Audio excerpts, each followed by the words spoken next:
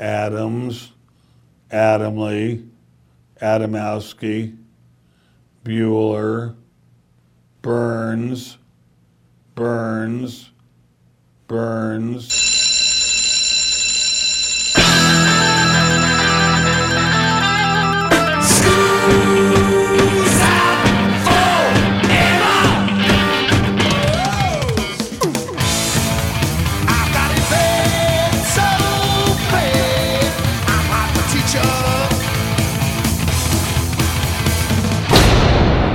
Hey, Joe, where you going with that mic in your hand? It's time for school, Rock School, with your hosts, Dr. Joe Burns. This is where a rock group purchased a headstone. ZZ Top purchased a headstone and put it there. What you're supposed to do is show up, play a Robert Johnson song. I showed up and I played their Red Hot. Right. And then you leave the pick. Class is in. This is the Rock School Radio Show here on the Rock School Radio Network. My name is Joe Burns. You are? Tammy Burns. Tammy Burns, have you given any thought whatsoever to what your headstone would say? Yes. Have you really? Yeah, totally. Okay, what should I, because you're going to die before me. Yeah, it would be something funny like, I'm not here. Should it really say Like yeah. E-H? Yeah. Ellipsis, I'm not here. Okay. Gone, y'all. Gone, y'all. I like that a whole lot better. Capital Gone, Y hyphenate ALL. Gone, y'all. There you go. Okay, that's not bad at all. I kind of like that. Why do I care about headstones? Because I ran into a neat story. August 8th, 1970, Janis Joplin bought a headstone for the grave of her greatest influence, Bessie Smith, at the Mont Lawn Cemetery in Philadelphia.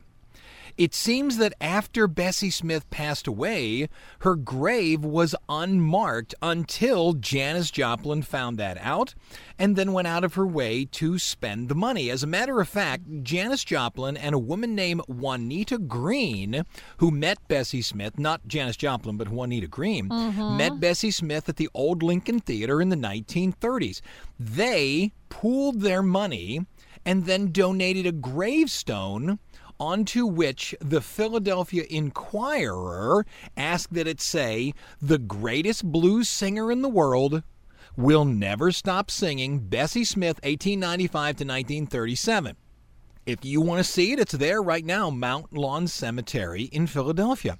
And I thought to myself, because I knew for a fact, you and I went on sort of the Robert Johnson pilgrimage. Yes, we did. And there are 3 places, supposedly, that Robert Johnson is buried. Right. And at one of those places, Columbia put a statue, and at another one of those places, another group put a statue. So that's going to be our second break, but it kind of kicked it off with the idea of this woman, Bessie Smith, was so popular, so wonderful, but then towards the end dies penniless and is in an unmarked grave. Right. And Janis Joplin stepped up, along with this other woman named Juanita Green, and they put in a headstone. And I thought to myself, other than that, and the Robert Johnson one that I know about, yeah, are there any other times when a famous person who dies sort of unknown had another human being go ahead and pay for their headstone? No. I have multiple stories here, and they're all as wonderful as you think they are. So that's what we're going to do today. We're going to talk about headstones that were purchased for people who just couldn't afford them themselves. So I could play Janis Joplin, but look, they bought the gravestone for Bessie Smith. Yeah. So let's play one of hers. Here's Downhearted Blues on Rock School.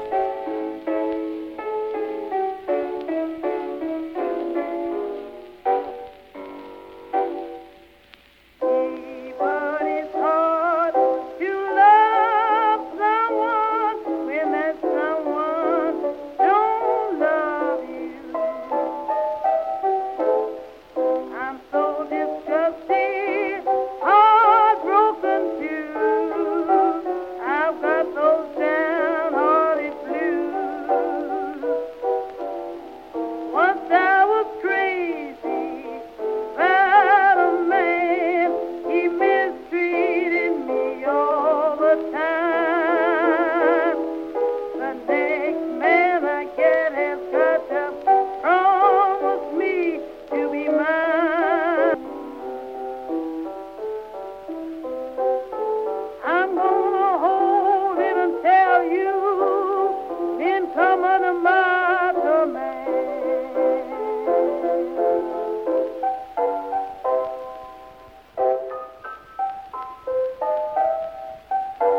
out of Bessie Smith, and we're talking about rock stars, musicians, blues artists, all of that, who died and when they were buried did not have a headstone. However, somebody more present day was a fan of them, so a headstone was placed.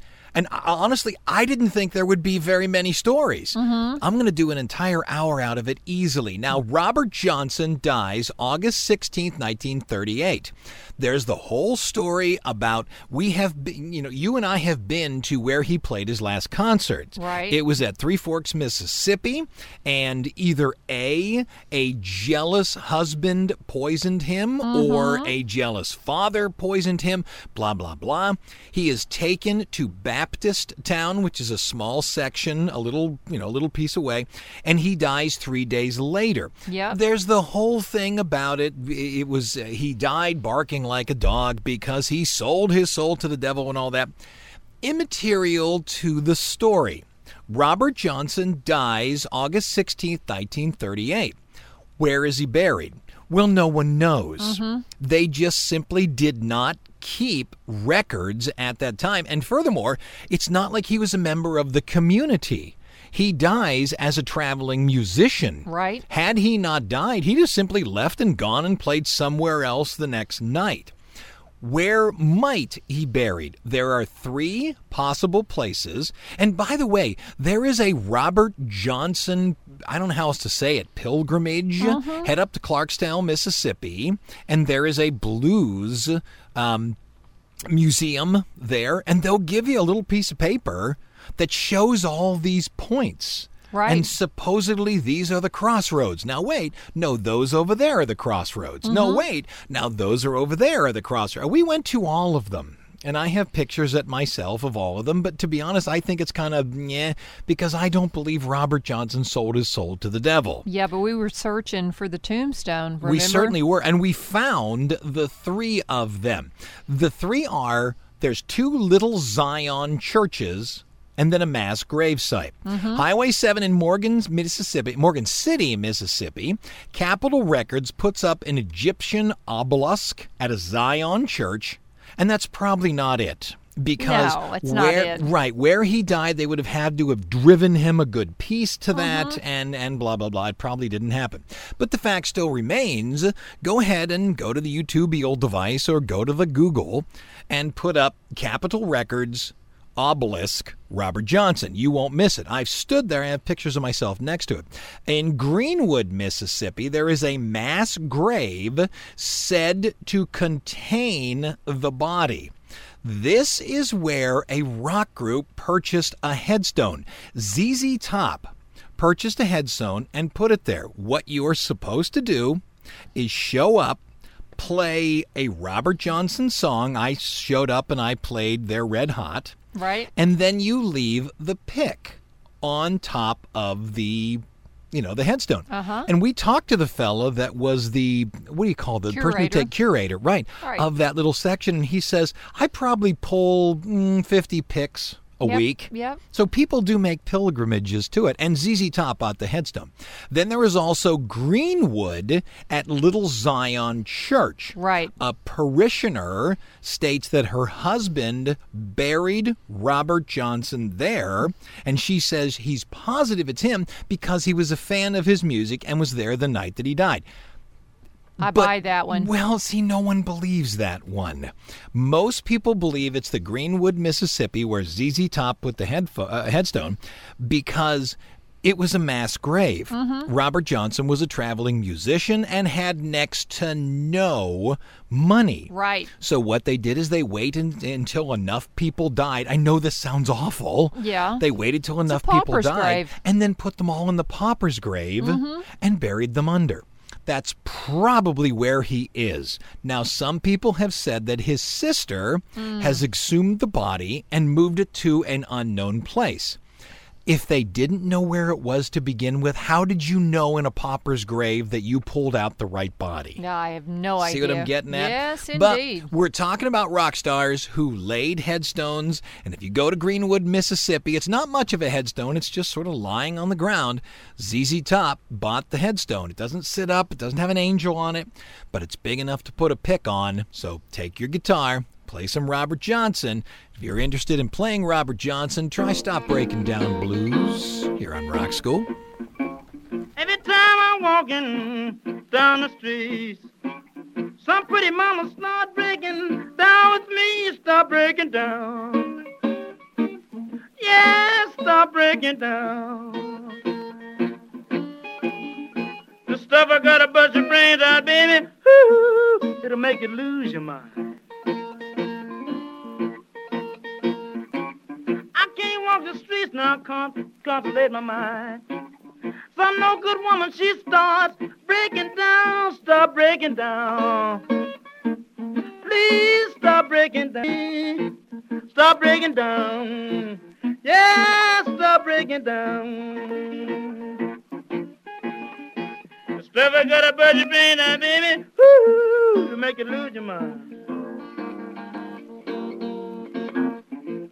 Okay, coming out of Robert Johnson, who again, I believe every rock and roll song in some way owes its life to Robert Johnson. But we'll move along to a woman who, in my opinion, again, the performance of rock and roll, especially the 1950s and 60s, all of those people owe their performance abilities to this woman, Sister Rosetta Tharpe. Yes, indeed. Sister Rosetta Tharpe was part of the church, and the Pentecostal church. So when she decided to do what, because a lot of people say about Ray Charles, well, he took these songs from the church and then turned it. He wasn't the first to do it. Right. She was. Yes, she was. So she took these songs, and furthermore, Sister Rosetta Tharpe played a guitar. And I know this is going to sound sexist, but look, I can't lay today over history. A lot of people believed that the blues and the guitar were connected. So if you played the guitar and you sang these populist songs that you based on these songs from the Pentecostal church, blatantly you were playing the devil's music. Yes. So the guitar, so the idea of taking these melodies and such from the church, it made a lot of people angry at Sister Rosetta Tharpe, except those who were, quote, learning to sing rock and roll.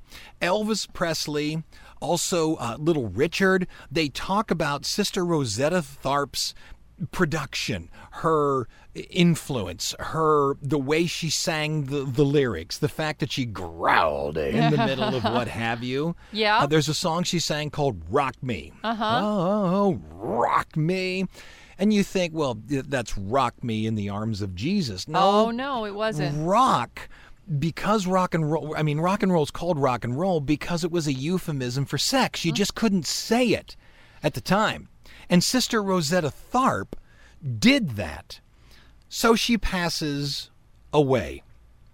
And in 2009, a fella by the name of Bob Mertz, a writer and publisher in Pennsylvania, finds where she's buried. And he says, quote, "She's right here in Pennsylvania." Wow. And nobody knew about it at all. So Bob Mertz sets up a benefit concert, and with the money from the benefit concert, they put a headstone, finally, on Sister Rosetta Tharpe. Big in Europe, left the Pentecostal church, lots of fans, and she finally has a headstone.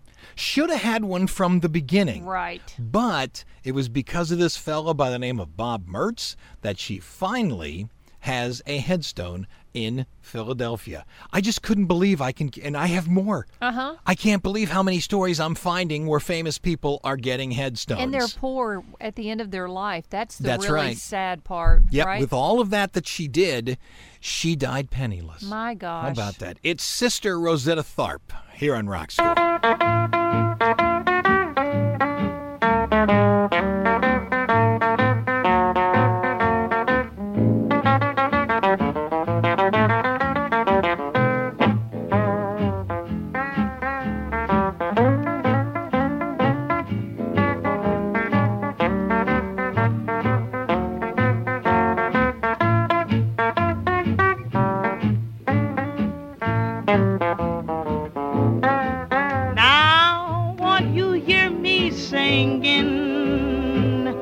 hear the words that I'm saying. Wash my soul with water from on high.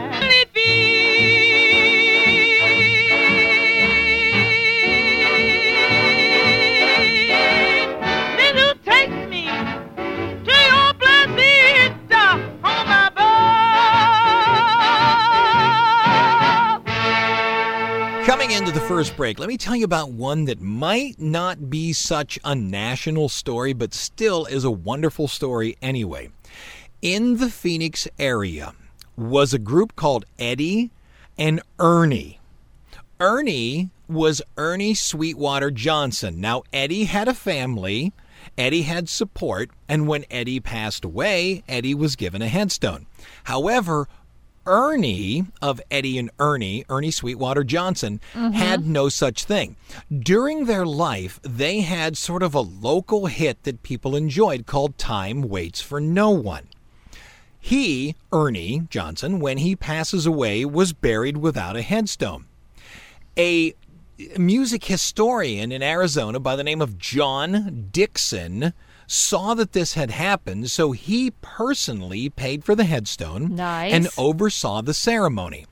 And also, the people who were basically in charge of Eddie and Ernie's music gave him legal ownership over Eddie and Ernie's music, even the hit Time Waits for No One. No. And the thought process was that he would preserve it. He would do something with it, and it wouldn't just sit on a shelf and die. Wow. Well, how about That's that? amazing. That is nice that he did that. Who's listening to us here on the Rock School Radio Show? KNHS, Lafayette, Louisiana. Excellent. Back in a minute here on Rock School.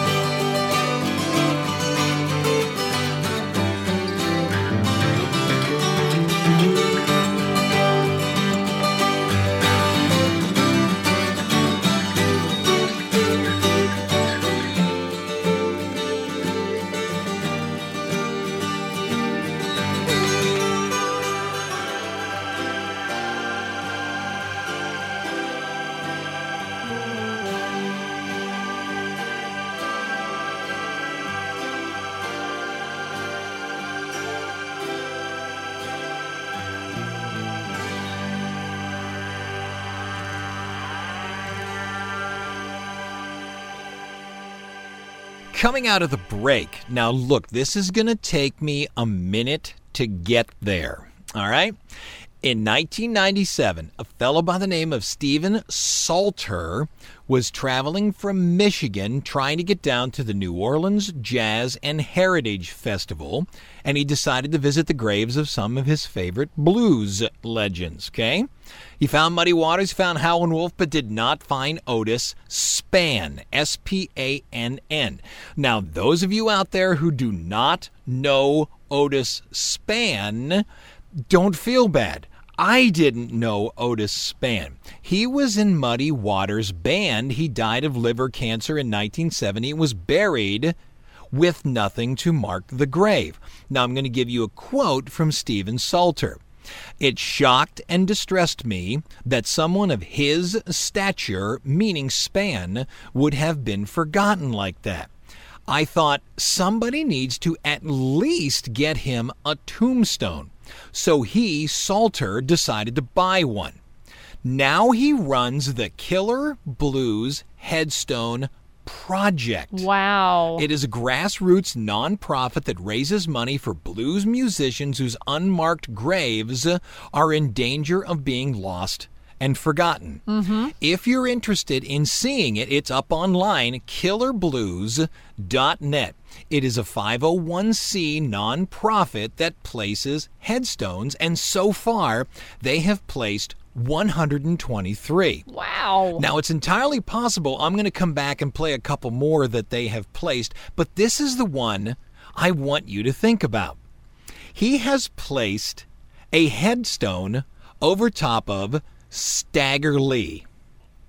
Do you know the person Stagger Lee? I do. We had some music from Stagger Lee. That's right. But no. You did not have music from Stagger Lee. You probably had music from Lloyd Price. And the song was Stagger Lee. Stagger Lee, yeah, exactly. I think you're right. Now, most people think that the song Stagger Lee is just, Stagger Lee shot Billy. That's right. No, Yes. Please don't take my life. You think that Stagger Lee's not a real person. But yet, Stagger Lee murdered a fella named Billy Lyons on Christmas 1895. The murder reportedly was partially because Stagger Lee thought Billy Lyons stole his Stetson hat. So if you have this unbelievably famous song written about you, Yes, you should have a headstone. I agree. Here's Lloyd Price, Stagger Lee, but just know that this group, KillerBlues.net, and we're going to come back to them a little later on to tell you some of the other people that they worked with, but this KillerBlues.net, a 501c, placed something on Stagger Lee because you know the name Stagger Lee. Yes, I do. But now you know the story behind the man, Stagger Lee. Here you go on Rock School. The night was clear and the moon was yellow and the leaves came tumbling down. I was standing on the corner when I heard my bulldog bark. He was barking at the two men who were gambling in the dark. It was Stagger Lee and Billy, two men who gamble late. Stagger Lee threw 7, Billy swore it broke the bar. Tender's glass. Now look out, Stagger.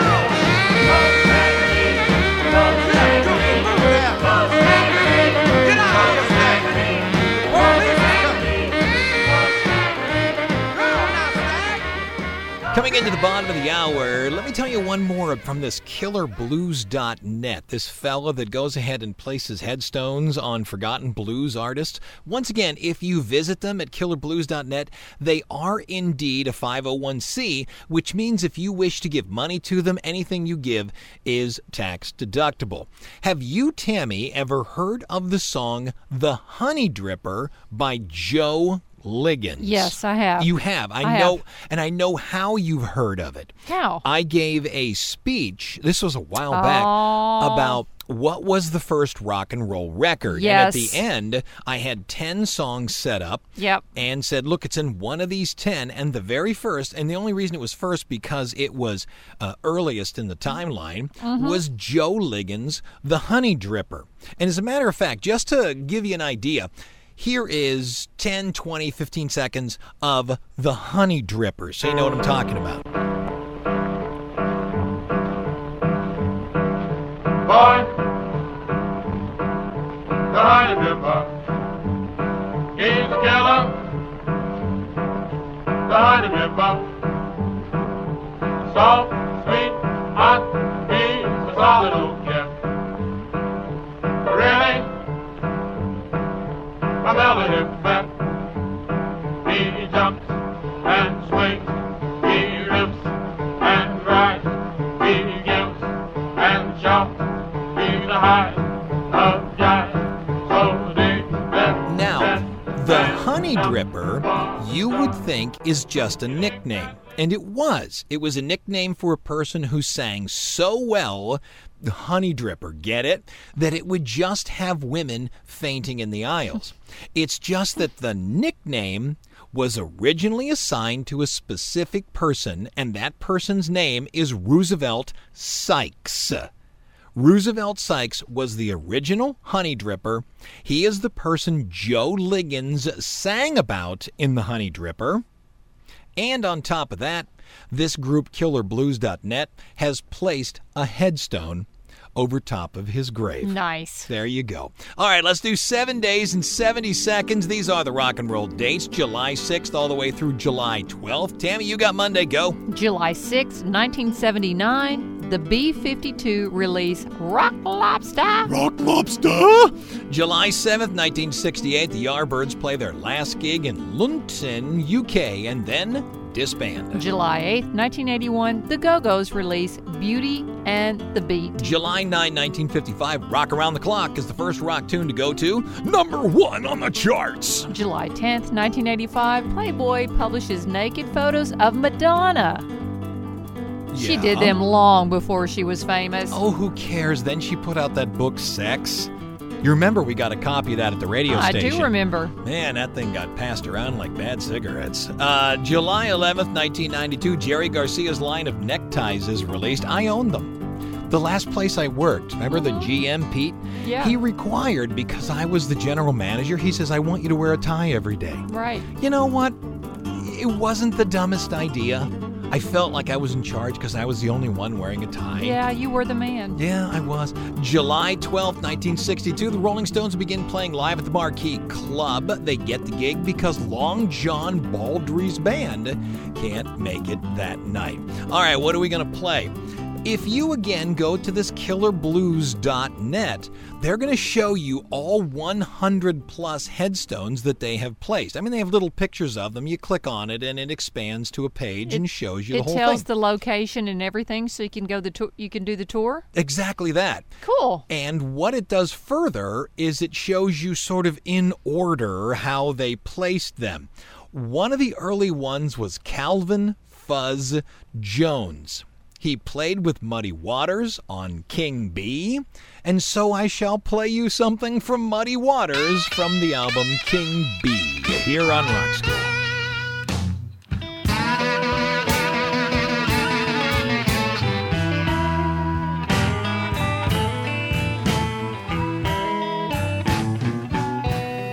Oh, sad, sad day. Since my baby, she went away.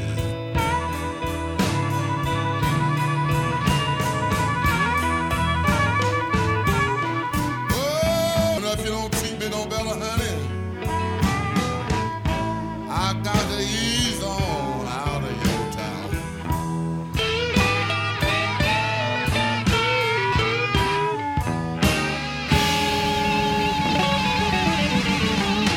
All right, coming into the second break, by the way, Calvin Fuzz Jones, he is a bassist. I should have said that. The word fuzz, F-U-Z-Z, normally makes people think about the distortion on a guitar and such. Yeah. Probably should have said that. Calvin is a bassist, and it's easy to find him. If you simply search Calvin Fuzz, 2 Z's, Jones. I played it with 2 S's and could not find him. Why? Because I'm an idiot. He comes up pretty quick. And again, he was on Muddy Waters' King B. Now, who are we talking about? There is a woman named Delia Green from Savannah, Georgia.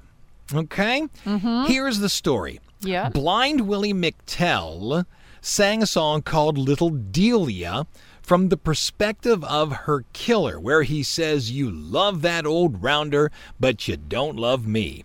Johnny Cash sings a song called Delia's Gone.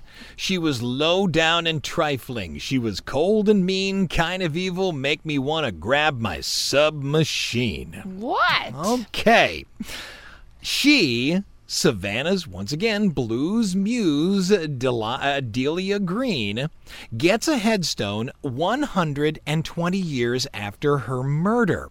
She was buried in Laurel Grove Cemetery, obviously Savannah. Here's the story behind her. Delia Green was 14 years old and was working at a Savannah house of ill repute owned by a fella named Willie West. A client of the house, Moses Cooney Houston, got a hold of Willie West's .44 caliber handgun because he went to a repair shop to pick it up for him on Christmas Eve 1900. He then comes home and tries to have his way with Delia Green. She calls him a bad name. He takes the .44 caliber gun and kills her. She dies on Christmas Day. Houston goes to jail 1913, gets out in 1917, leaves for New York City, dies 1927. Woo! That story apparently had legs in the town of Savannah, and the people of Savannah who liked blues music raised the money and put a headstone on top of her grave. Wow. 14-year-old Delia Green. Wow. I know that was a long walk, but coming out of the break, what do you say we'll play one of them? If we don't play one out of the break, we'll play one towards the end of the song, either Blind Willie McTell or Johnny Cash. Who's listening to us on the Rock School Radio Show? WWNW, New Wilmington, PA. Yep, that's where I did my first radio show. I have nothing but unbelievably good thoughts about it. Back in a minute here on Rock School.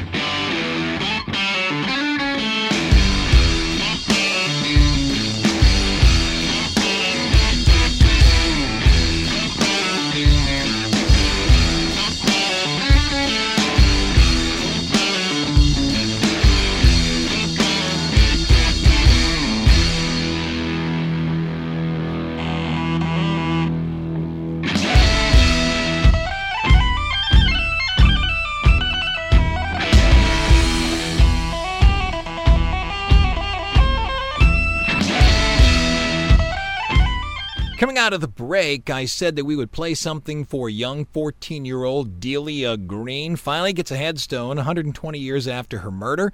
Tammy, do you want to hear Blind Willie McTell's Little Delia, or do you want to hear Johnny Cash's Delia's Gone? Oh, Blind Willie. You got it, Blind Willie McTell. Those of you who are not catching it, go ahead, run to the YouTubeable device. You will easily find Johnny Cash's Delia's Gone. But here's Blind Willie McTell on Rock School.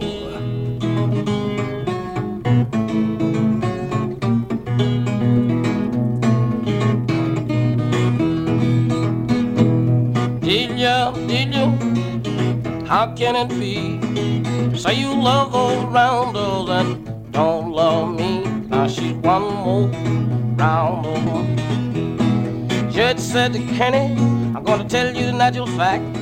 Son, you go stay till little Delia come back. Cause she's one more rounder gone. All right, coming out of Blind Willie McTell, here's another name I'm going to guess you don't know. Casey Bill Weldon. He was sometimes billed as the Hawaiian guitar wizard, and no, he didn't play the guitar in a Hawaiian fashion, meaning lying it down on your lap.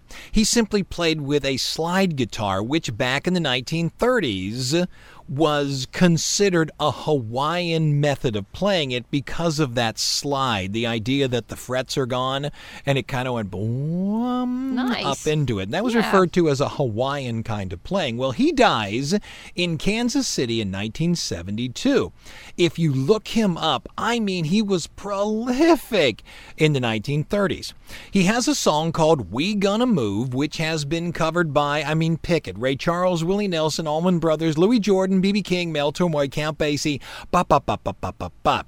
In 2013, a fella by the name of Jim O'Neill had this publication called Living Blues Magazine, and he asked people to help. He received assistance from the Folk Alliance International, money was raised, and a headstone was finally given at the Blue Summit Cemetery, Kansas City, for Casey Bill Weldon. Fun enough, Casey Bill Weldon, if you go see it, Charlie Parker is in there as well, but Charlie Parker obviously had a headstone. I say obviously, but did a headstone put there.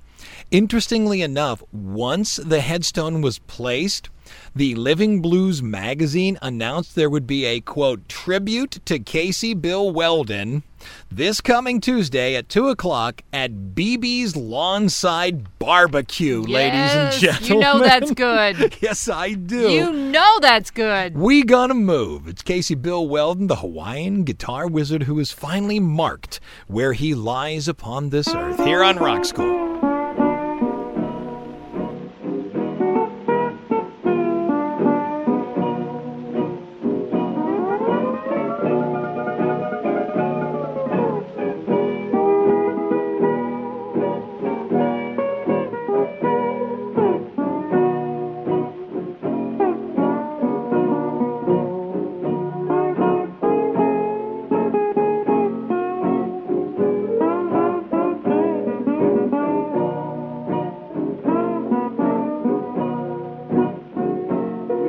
When I get you, baby, we're gonna move on the outskirts of town. Yeah, when I get you, baby, we're gonna move on the outskirts of town. If you're having a baby, I want them all to look like me. That's what I'm gonna do. When they get on the outskirts of town. Therefore, I don't want nobody who will always hang around. All right, coming into the last break, I'm pretty much out of artists who have had a headstone placed for them. I say I'm out. However, there are many, many, many more that you can see, once again, at killerblues.net. It's a 501c. Make a point of going to see that. There's been over 100 gravestones placed. However, I don't have the stories behind them. So, on this last break, I just want to talk to you for the sake of argument. The idea of unmarked graves on purpose. John Belushi made the statement that he didn't want people to come and party on his grave. Really? He's somewhere in Martha's Vineyard. There's a stone, but the body is not there. Good location. Where is the body? It may not even be on Martha's Vineyard. Frank Zappa and Roy Orbison are both supposedly buried in an unmarked grave in the same cemetery. However, I have seen pictures of Frank Zappa's grave, and it seems like there's a little plaque put on him that simply says Frank and Francis, and I'm not sure what his middle name is, but Zappa. Roy Orbison as well. It is said that George C. Scott, Steve Jobs, Seabiscuit the horse, and now Kobe Bryant are all in unmarked graves so they don't become what's the word you're looking for? Worshipped? Not worshipped, yeah. I was going to say martyr, but you're probably the same way. Mozart is supposedly in St. Mark's Cemetery in Vienna. You and I went to that. We specifically went to the building where Mozart wrote most of his music there in Vienna, and then we happened by this cemetery, and somebody told us that's where Mozart is buried. Right. However, absolutely nobody with any intelligentsia about the idea thinks it's there. Right. They think he's in a pauper's grave somewhere and what have you. John Wayne also was in an unmarked grave. However, future family members have placed a marker since. So, again, these people, fantastic. They entertained us, but when they passed away, they were penniless, and now people are being good enough to place markers where they were. Now you can take a pilgrimage, right? That's true, and I do think that's a good idea. Not to worship, not to anything like that. Yeah. Just the idea of, you know what? You had an effect on my life. Robert Johnson, the same way. Pay respect. Yeah, and just simply play respect. I played a couple songs by Robert Johnson. Red Hot is what I played. Dropped the pick, and I drove away. And I remember the fellow was there, not to go back to an earlier story, but the fellow that was there who kept the little cemetery, he stood by reverently as I played, Yeah. and then laid the pick down, and I said hi, shook his hand, the whole schmeal. Yep.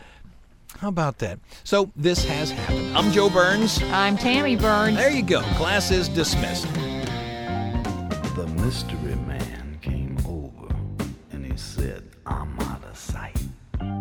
He said for a nominal service charge I could reach Nirvana tonight. If I was ready, willing, and able to pay him his regular fee, he would drop all the rest of his pressing affairs and devote his attention to me. But I said, look here, brother, who you jiving with that cosmic debris? now who you jiving with that cosmic debris? Look here, brother, don't you waste your time on me.